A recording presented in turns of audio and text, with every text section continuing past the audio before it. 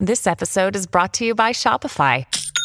Forget the frustration of picking commerce platforms when you switch your business to Shopify, the global commerce platform that supercharges your selling wherever you sell. With Shopify, you'll harness the same intuitive features, trusted apps, and powerful analytics used by the world's leading brands. Sign up today for your $1 per month trial period at shopify.com/tech, all lowercase. That's shopify.com/tech.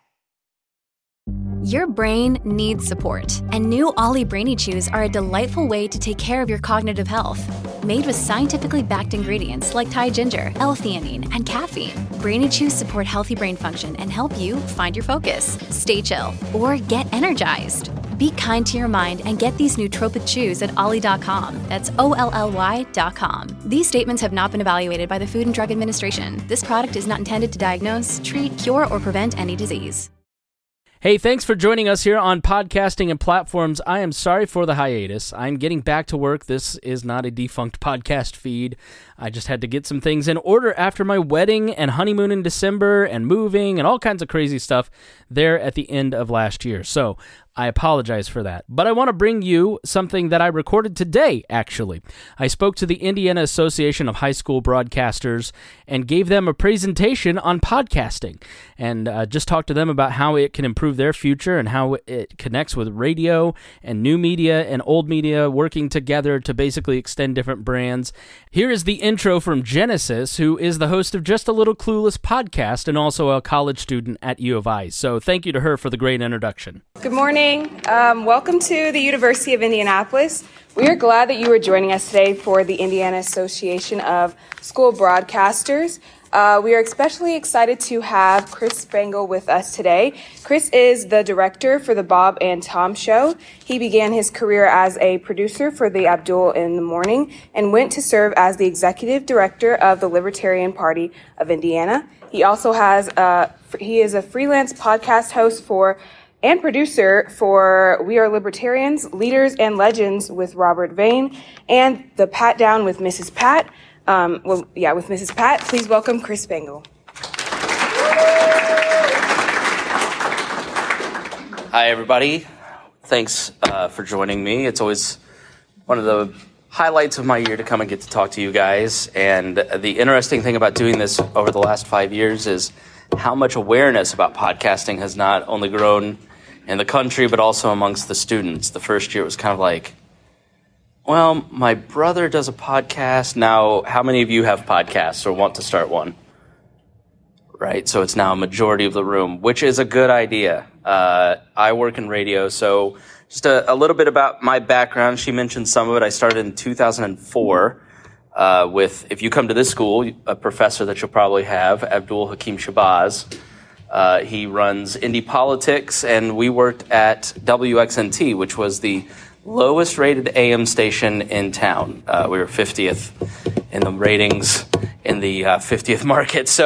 But it was a great place for me to start because I got to put my hand into everything. I got to do promotions, engineering. I got to run the board. I never should have been able to run the board for the morning show. That was an incredibly stupid decision on the part of my program director. But I got to learn a lot as an intern. And then I got hired as a full-time producer for the morning show from 2007 and 2008, and I made $17,000, which, believe it or not, adjusted for inflation in 2008 was still poverty. So Kashner will verify that radio likes to starve out its young by not paying you that much money. But I got a pay raise to go work for the Libertarian Party of Indiana for $22,000 and was a political organizer, a state executive director. And while there, I started a podcast called We Are Libertarians to reach out to college students who were interested in libertarianism. And that celebrated its 10th anniversary this past week. It is now a podcast network. Thank you. We've had 5 million downloads, 30 different shows, over 75 co-hosts. We've had a magazine. We've had 14 different websites. And it's been a great experience for me to manage all of these people, to continue to produce content. And it has led me to doing podcast consulting. I have a podcast about podcasting called Podcasting and Platforms, and this is a PDF that you can get at that website. So a lot of this is fleshed out in that podcast too that I'm going to speak about today. And I've now transitioned into making some income on the side, not only from my own podcasts, but also teaching people podcasting, helping corporations set up their podcast. When I first wanted to do this in 2013, working with a guy named Brad Shoemaker, it was basically, he went on to do it and somehow made money in an era when nobody knew what podcasting was. But now major corporations are looking at podcasting and new media as a form of advertising. So there's just some basic forms of content on the internet, right? There's images, and memes and Instagram. There's video. There's text, written word, like blogging. These are somewhat expensive and have video especially to catch up. There's two tiers, right? Do it on your phone or spend $8 million for a studio. And audio was always kind of the last to be added to these platforms. And in the last 2 years, major corporations like Facebook, Spotify, Westwood One, iHeartMedia, they've all seen the revenue that can be made from podcasting. And even smaller networks like mine now can sell advertising and get what's called, basically got Google ads for your podcast and make some revenue. Anchor is one place that you can kind of do that. And so there's never been more availability to kind of build an income stream off of what we're going to talk about today. And I think it's important for each and every one of you to consider starting your own podcast like I did, because starting my own podcast as a hobby, because I missed radio, I missed broadcasting, led me to Bob and Tom, which is celebrating its 40th anniversary next year. It's a Radio Hall of Fame legendary show, and I'm the digital director. And so I was hired basically 9 years ago to bring them into the digital era. They had several products, but they didn't have really much of a social presence. They didn't have many assets at that point. Well, fast forward now, we have a nightly TV show watched by tens of thousands of people on YouTube and Facebook. We have a podcast heard by millions of people. We've got significant reach on our social media. And it shows you the brand extension of a legendary radio show into markets, because not only does that generate its own revenue for the radio show, it also is helping with ratings in the 18 to 34 category. So it's helping radio stations make the decision to carry the radio show because the ratings are solid and there's a digital presence. And it's a must-have for radio stations, television stations, and legacy media outlets to have a digital department. And you all are very fortunate, because I'm old now. I'm 38.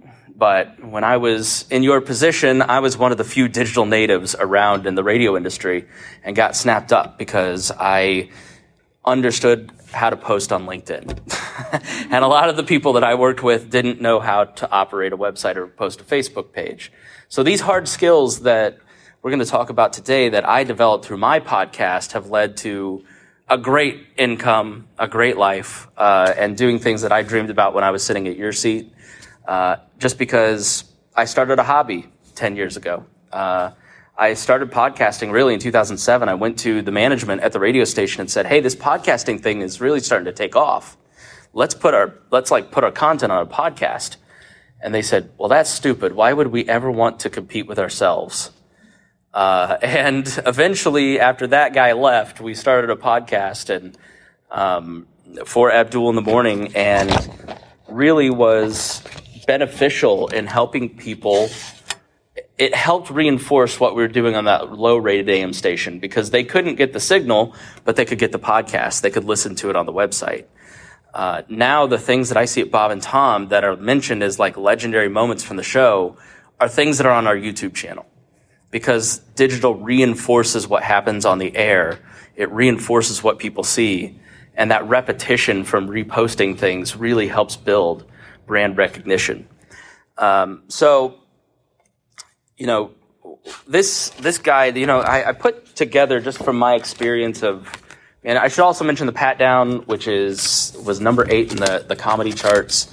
And, when Miss Pat asked me to come and co-host her podcast, I was able to do it without a lot of verbal tics. Her manager said she just found some random guy in Indiana to do her podcast and co-host her with it. And then he listened and he said, you didn't say you didn't say like, and this is a Hoosier thing. You all say fur instead of for, so that was like beat out of me as a young broadcaster. And that's because I got verbal reps. I've had tens of thousands of hours at this point, probably, of just talking. As you can tell, I like to talk. So I was able, when an opportunity presented itself, I had been practicing, for my smaller audience. And so that's another benefit for you to get into podcasting, to learn some of these skills. And when I say podcasting, I don't just mean talking into a microphone now. It now is a multimedia extension. Some of these brands that come to me that are, local influencers or insurance companies or whatever, like they recognize now that posting a blog isn't read by many people, right? Hiring a video firm to pay $10,000 to do a 2-minute video that a corporation, well, okay, right? But how many of you watch those 2-minute brand videos for, let's say, an insurance company, right? Not that many people. It's not that engaging. But with podcasting, you can do storytelling in a very low-cost, effective way. Not only for corporate brands, but also for yourselves. What We Are Libertarians has done, I'm a libertarian. I think that I think that most people have good intentions. This is where I'm different than a lot of libertarians. I don't think there's globalists running around pulling the strings. I think that people have good intentions and they build systems that generally have unintended consequences that hurt people. So what I've tried to do is tell the stories of people who have been, hurt by the system. Single moms trying to fight for their kids against abusive exes. To get people to think differently, storytelling is top of the podcast charts. Why? Because we love a good story. Our brains are hardwired for story. And so if you listen to podcasts, which raise your hand if you listen to a podcast regularly, right? So all of you, right? Most of you. They're probably storytelling podcasts. They're true crime. They're Freakonomics type podcasts. They're slickly produced. But you can also tell a story just by having a conversation. You can sit down with someone for 20 minutes and have thought out and prepared what you want to ask that person in order to get them to tell their story. And you can do that in front of a camera with some audio equipment, and then using something like StreamYard, or even just recording the video version of Zoom and then editing it with some nice subtitles. You have a video that tells a story for what you paid for the equipment, right? So the tools, when I started, my podcast rack was this tall and cost like $25,000 in 2010. Well, now that's $600 on a board like this, right? And you can use a video camera and some cheap lighting to, a Logitech camera for $200 and some nice lighting for $200 and have a good looking video set. So the bars of entry are so easy now compared to where they were in the past. But what are the elements of a good podcast? What are the elements that you need to succeed in kind of starting and getting the ball rolling with some of this stuff? So there's five. I should have read my own stuff before I started this whole phony baloney speech. There's 5 stages to a good podcast that you're going to kind of go through. And I just want to talk about a few of these, not too in-depth, but like I said, you're more than welcome to email me after or check out the Podcasting and Platforms podcast where I kind of tease out a lot of this stuff. But the most important thing in broadcasting is relevancy to your audience. Tom Griswold is in the Radio Hall of Fame because he is obsessed with giving his audience value. That when you tune into that radio show, you're going to get something out of it. Because audiences are incredibly selfish, and they've never been more selfish. I can tell you in the last year, the ground has changed under all of digital creators, regular creators, because you have so many more choices, right? The average person has 10 podcasts on their podcast feed. Well, what makes you special that I'm going to give you an hour of my time? What are you going to give me? Because I could go listen to the Office Ladies and get something else, right? Now, we often think of value, especially when we're younger, of what world-changing piece of information can I present? That's sort of how I always used to think. I was an ideologue who wanted to change the world, and every show had to, now I sort of realize, I just want some escape. So the value from Bob and Tom is a laugh and just something to kind of have on in the background as you enjoy your day, and you're not thinking about COVID and World War III starting, and it's a little bit of a distraction. That's the value that they offer. It's the value the Office Ladies offer. I love The Office, so I like listening to them talk about it, but I don't really have to pay attention that much. But then there's shows like, History Hit, which is a podcast about history, obviously.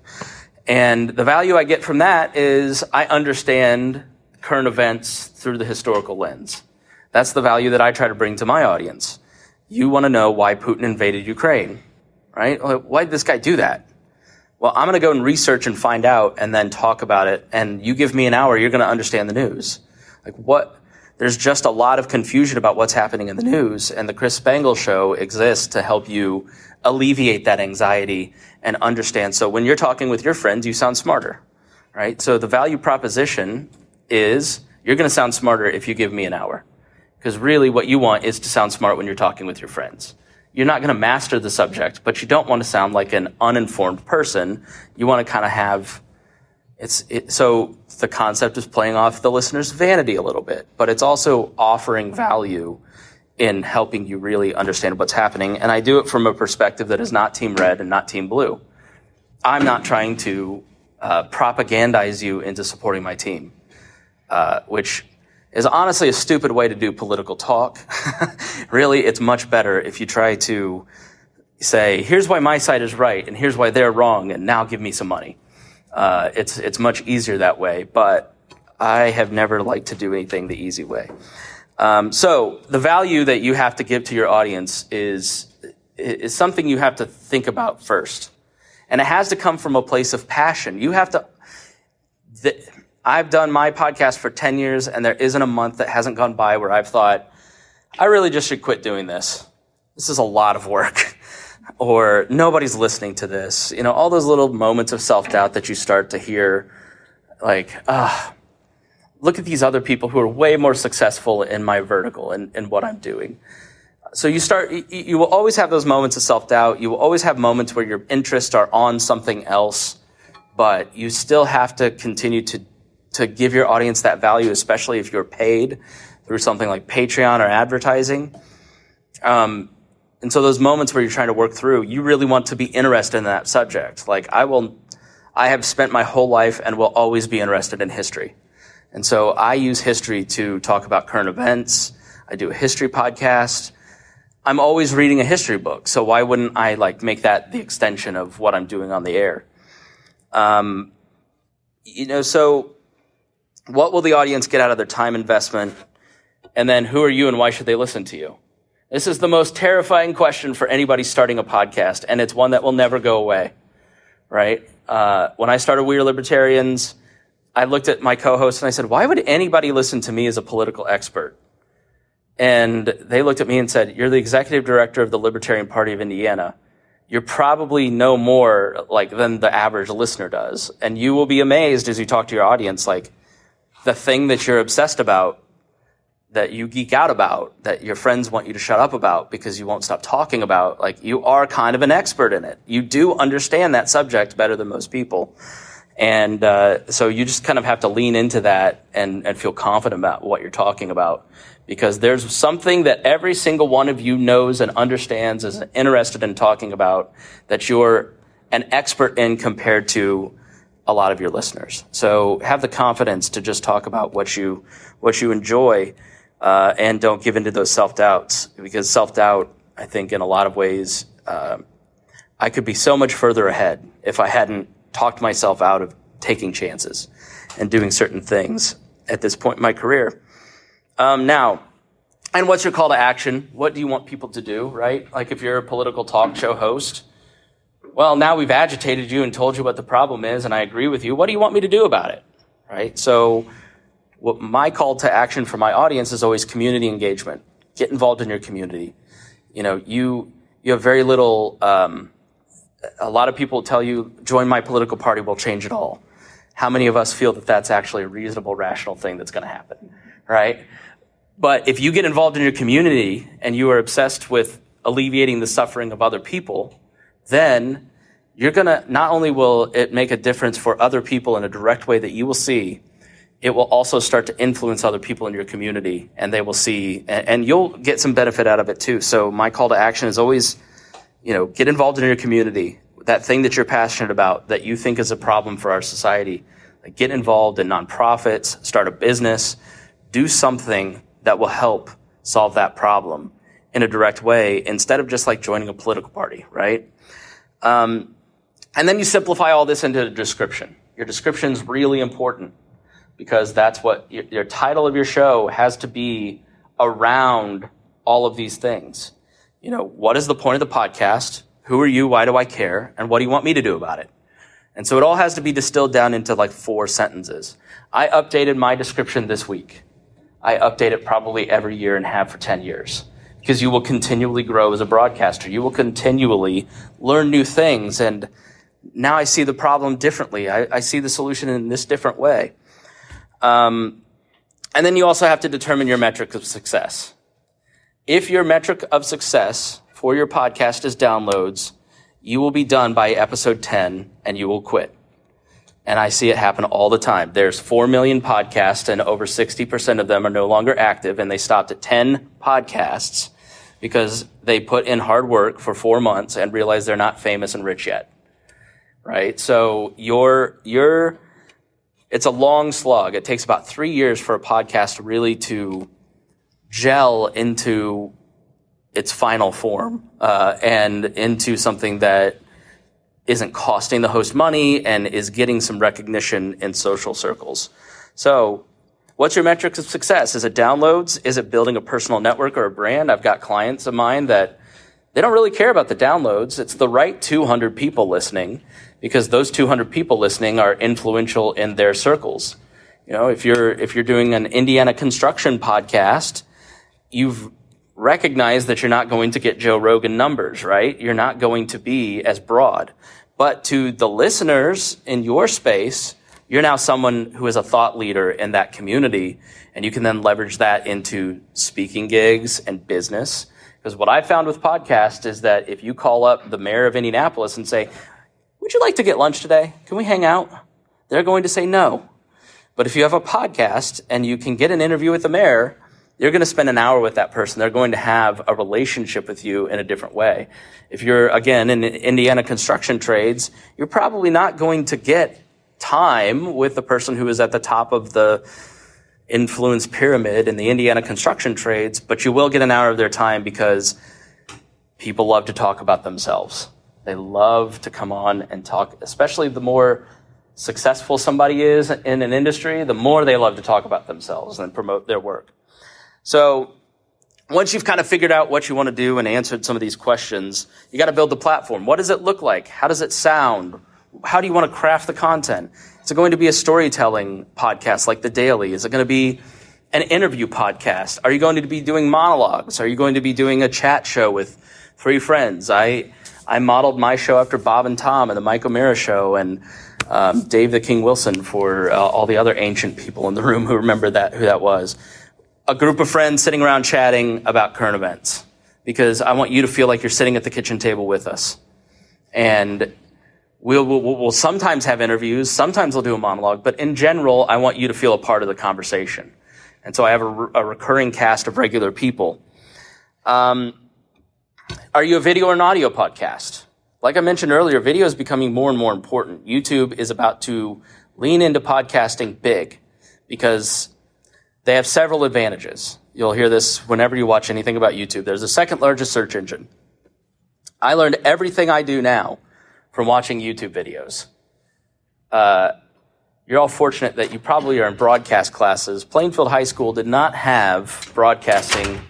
IUPUI did not have broadcasting at the time. I had to learn everything from asking Google and asking YouTube.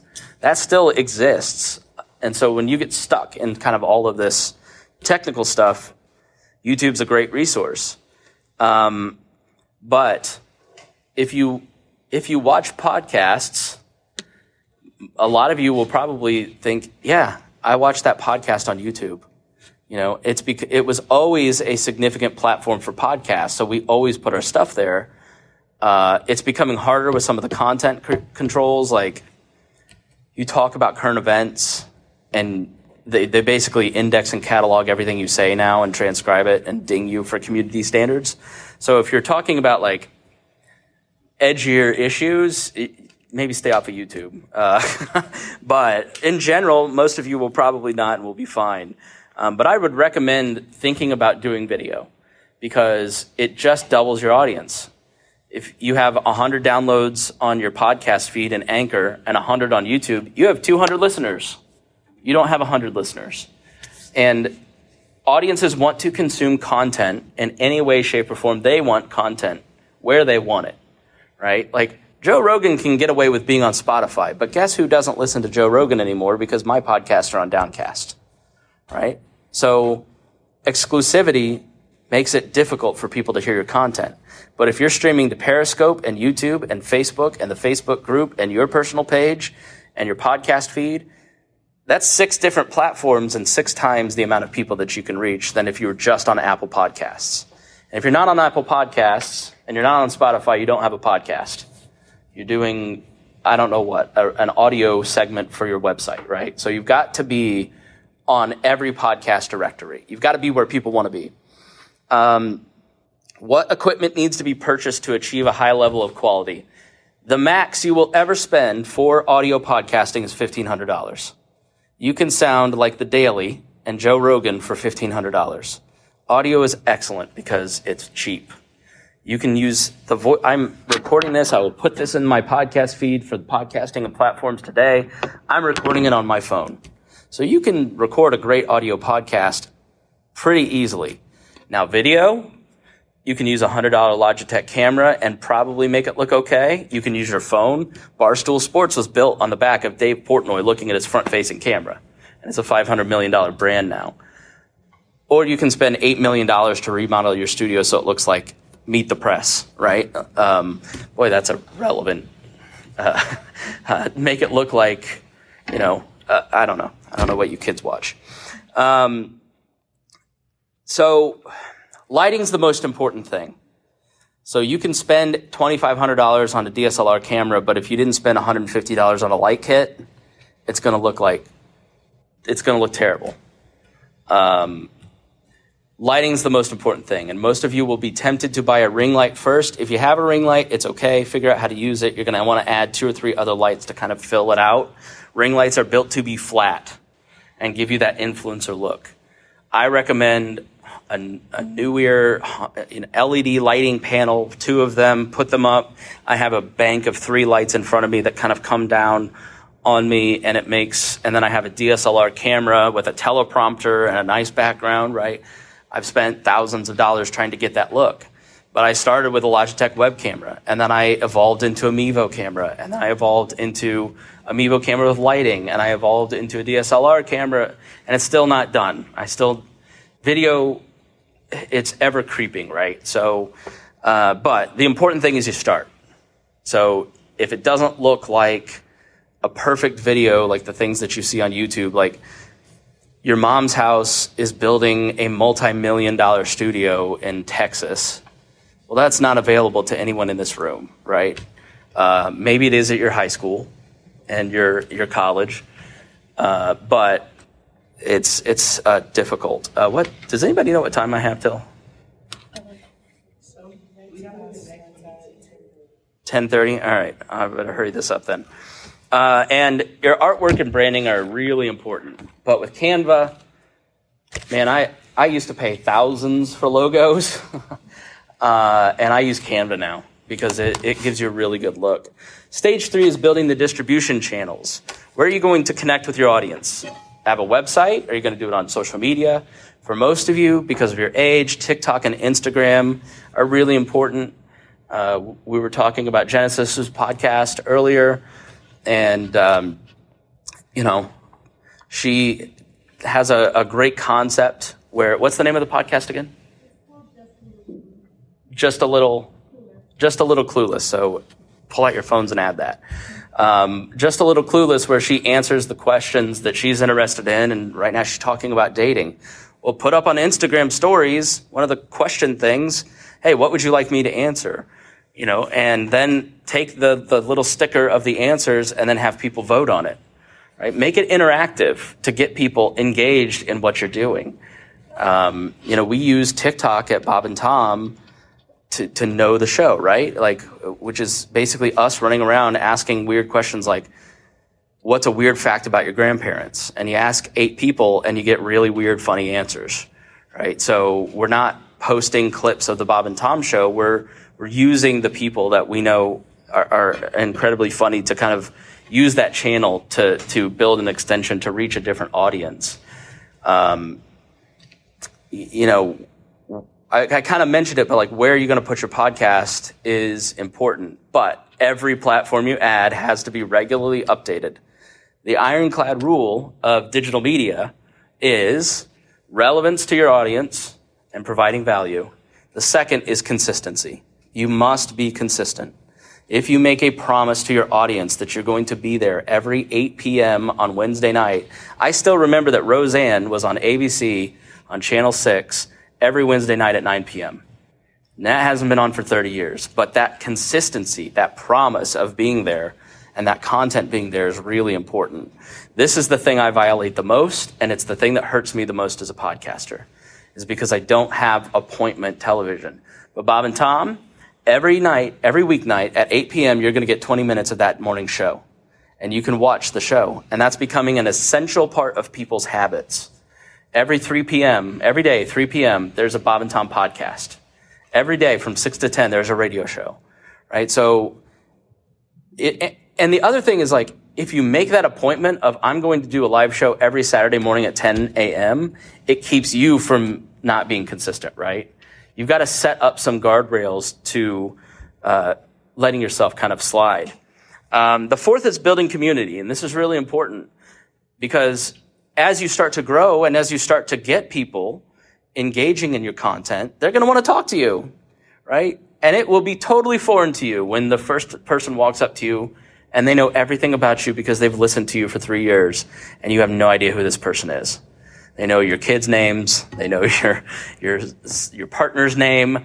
But that's because you've built a relationship with them because of stage one. You're answering their needs. You're providing value to them. They feel like you're a close friend because you have that consistent contact with them. And they want to engage with you. They want to talk to you. And so how are you going to do that? Are you going to do it? Facebook groups are great.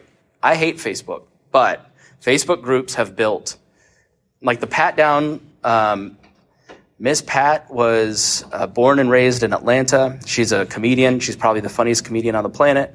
She's got a show on BET called The Miss Pat Show. She's got a Netflix special out now. I'm at the beginning. Please go watch for my 3.5 seconds of fame that I don't deserve. But she grew up as a crack dealer in Atlanta and moved to Plainfield, Indiana, where I grew up. And having never grown up around white people, it was a culture shock at 30. She thought corn was grass. She wanted to know why the grass was just totally different worlds. And meanwhile, from the town that was 98% white, 2% Muslim, I never really had any kind of cultural contact with someone like Miss Pat. And so the podcast is 90% comedy, 10% racial reconciliation as we try to figure out, in a safe way, what's this about? Why does this happen? How do you do that, right? And we have a Facebook group that has 17,000 people, and we call them the Crack Babies. And because she adopted 4 kids that she calls her crack babies. Well, we've extended that into our fans. Well, when the Miss Pat show airs on BET+, within 2 weeks, she gets greenlighted a second season because we've whipped so many of them up into a frenzy that they are then watching BET+, that they're giving Netflix a record number of viewers. like those listeners were watching the Netflix special. Like some of them watched it 10 times on repeat just to get her numbers, right? And so community becomes really important in building your audience. We did that with just a Facebook group, not a website, because nobody's going to maintain that website. But a Facebook group, everybody's kind of on it. For We Are Libertarians, my Facebook group was the genesis of my Patreon. It was the genesis of how I funded everything. It was the contact that I had with my community. And when it got killed by Facebook for too many community standard violations, because I posted a meme of Jeffrey Dahmer, Google him later, eating at Five Guys saying it didn't taste like Five Guys. Totally tasteless. But in that private group of people, it was funny. And they killed our Facebook group. Our brand has not been the same since because we lost that sense of community that we had together, and trying to speed things up in a different way have not been significant. Now, stage 5, the one that everybody wants to know about first, is monetization. If you've done the first 4 stages right, and you've given your audience value, and you know how to talk to them through a community, and you're serving them in a way, in the place that they like to hear, they're going to give you money. They're going to say, thank you for the value. Here's some value back. So people start with, how can I make a business out of this? That's the wrong way to think about it, because your audience isn't a commodity. They're individuals that love the work that you do. And, you know, if it's just like if you're dating, treating the other person as a commodity or as somebody that's like gonna, I don't know, maybe that's a bad suggestion, but you know, I think it's clear, like, it's going to cost you the more you do. Like, it costs me around $1,000 a month to run the We Are Libertarians podcast network. But I get that value back because of my patrons, because they see the value in the work that we do across those 14 shows. And it's going to come in a long time. It was 5 years before I monetized. But when I monetized through Patreon, I had $1,000 a week in 7 days because I had built so much value up over those 5 years. And audiences now, compared to 2017, are way more likely to give you $5 a month through Patreon because it's now cultural, right? We now don't mind giving to a subscription service. When I started Bob and Tom, we were one of the few subscription services that had ever existed, like for digital content.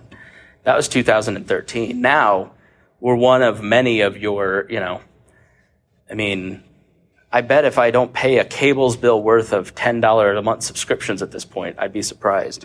So then you also have to ask yourself, finally, do you have time to do it all well? You know, if you have time to do one audio podcast well, do that. Just start. Worry about video later. Worry about the network later. But the most important thing is do one thing really well. Like I said, 14 websites, a magazine, 30 different shows. Did we do all of those well because we were trying to do all that at once? No. But now I've simplified it down to, let's do an audio podcast really well. When we can do video, great. When we can do social media posts, great. But I've got time to do this one thing really well. And what goes on the air is the most important thing. So with that, I now want to open it up to questions for 5 minutes, right? Is that reasonable? I don't know how far away your next thing is. All right. Sorry I talked so long. I meant to give you 15 minutes, but as my wife will tell you, this is a reoccurring problem. So, like I said, you're more than welcome to email me, chris@chrisspangle.com, if you've got questions, or go to Podcasting and Platforms. You can get the PDF, and you can listen to the podcast where I tease a lot of this stuff out more, and now and into the future. So, yes, sir. You talk about beginners think they can just sit down and start a podcast without really much planning. Can you talk about a ratio of how much planning goes into a podcast versus, like, for every 1 minute you're a podcast, and how much planning? Yeah. The more you put into content, so the question is, how much should you put into planning and preparation? I mean, when I sit down to do a podcast for Chris Spangle Show about Ukraine, I've watched documentaries, read books, read papers. I've got a 13-page outline and cited all my sources, you know, and it makes the content way better. The more effort you put into pre-producing a podcast, the better the production and the post-production is going to be, the better the content will be. But you do get to a point in your skills where Miss Pat, Dion Curry, and I sit down to do the podcast. We don't even talk about what we're going to talk about. We just have, they have a combined 40 years of comedy experience. I've got 20 years in radio and broadcasting. Like, we don't need to really produce it, and it's the fun, weird conversation, right? But early on, you do kind of have to have some preparation. I would say that I probably overproduced. I was talking to Genesis about this. The preparation becomes a procrastination, and that I won't get an episode out because I don't feel that I'm ready to talk about it yet. And it becomes a way for me to kind of say, Seth Godin gave a great talk on this. Just ship it. Just put it out there. Like, especially early on, don't think through about perfection, especially early. You gotta ship the content every 10 a.m. Saturday mornings. There's got to be a Chris Spangle show, whether I'm ready or not. But the more time you put into researching and production and all that stuff, the better. I would say that I put hours into a Chris Spangle show because I feel the weight of responsibility for shaping how people think about current events. But I overdo it probably. Yes. One thing that I found that is really difficult for me, at least, is the pacing between production elements and just like constant talking, that kind of thing. Mm-hmm. How did you find that balance? Like, how did you mess with? So, having the intro and the music and transitions and things like that. The shorter, the better. I mean, because like with TikTok, for instance, your first 3 seconds are how a test audience that sees your content in the first 10 minutes, that's how the algorithm judges whether or not people are going to see that content. So if you have a TikTok and you go, why does this have 18 views and this one has 2,000 views? It's because in the first 3 seconds, you have some engaging, quick content that people in that test group that saw it for the first 10 minutes after you posted it went, wow, great. The first 10 minutes after you post on Facebook, how many likes and comments do you get? This is how the algorithm determines how many people are going to send it to. And that concept kind of extends to radio and to podcasting. How quick are you going to get into it? How quick are you going to get to the value? In the early days of the Chris Spangle show, we'd have 20 minutes of chit-chat, and the feedback was the title was a promise to me that you were going to explain why Putin invaded Russia. But then the first 20 minutes was you chit-chatting about your life. I don't care. I am downloading because of the promise that you made me in the title. And so now I speed that up to less than 5 minutes, and I give a tease at the beginning. Hey, today we're talking about Putin. Here's what we're going to talk about. Stay tuned after these messages. Pre-roll ads, introduction, second part of the introduction, a little bit of chit-chat, 5 to 7 minutes we're into the content. Where your title is the singular most important thing in how people will determine whether or not they're going to download that podcast. And you better get to that promise pretty quick. I would say that pacing is important now. It didn't used to be as much. Probably have time for one more. Anybody? Yes.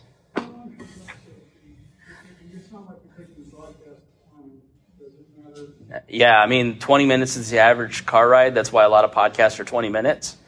Your average conversation peters out about 50 to 60 minutes, maybe 70 if it's really engaging.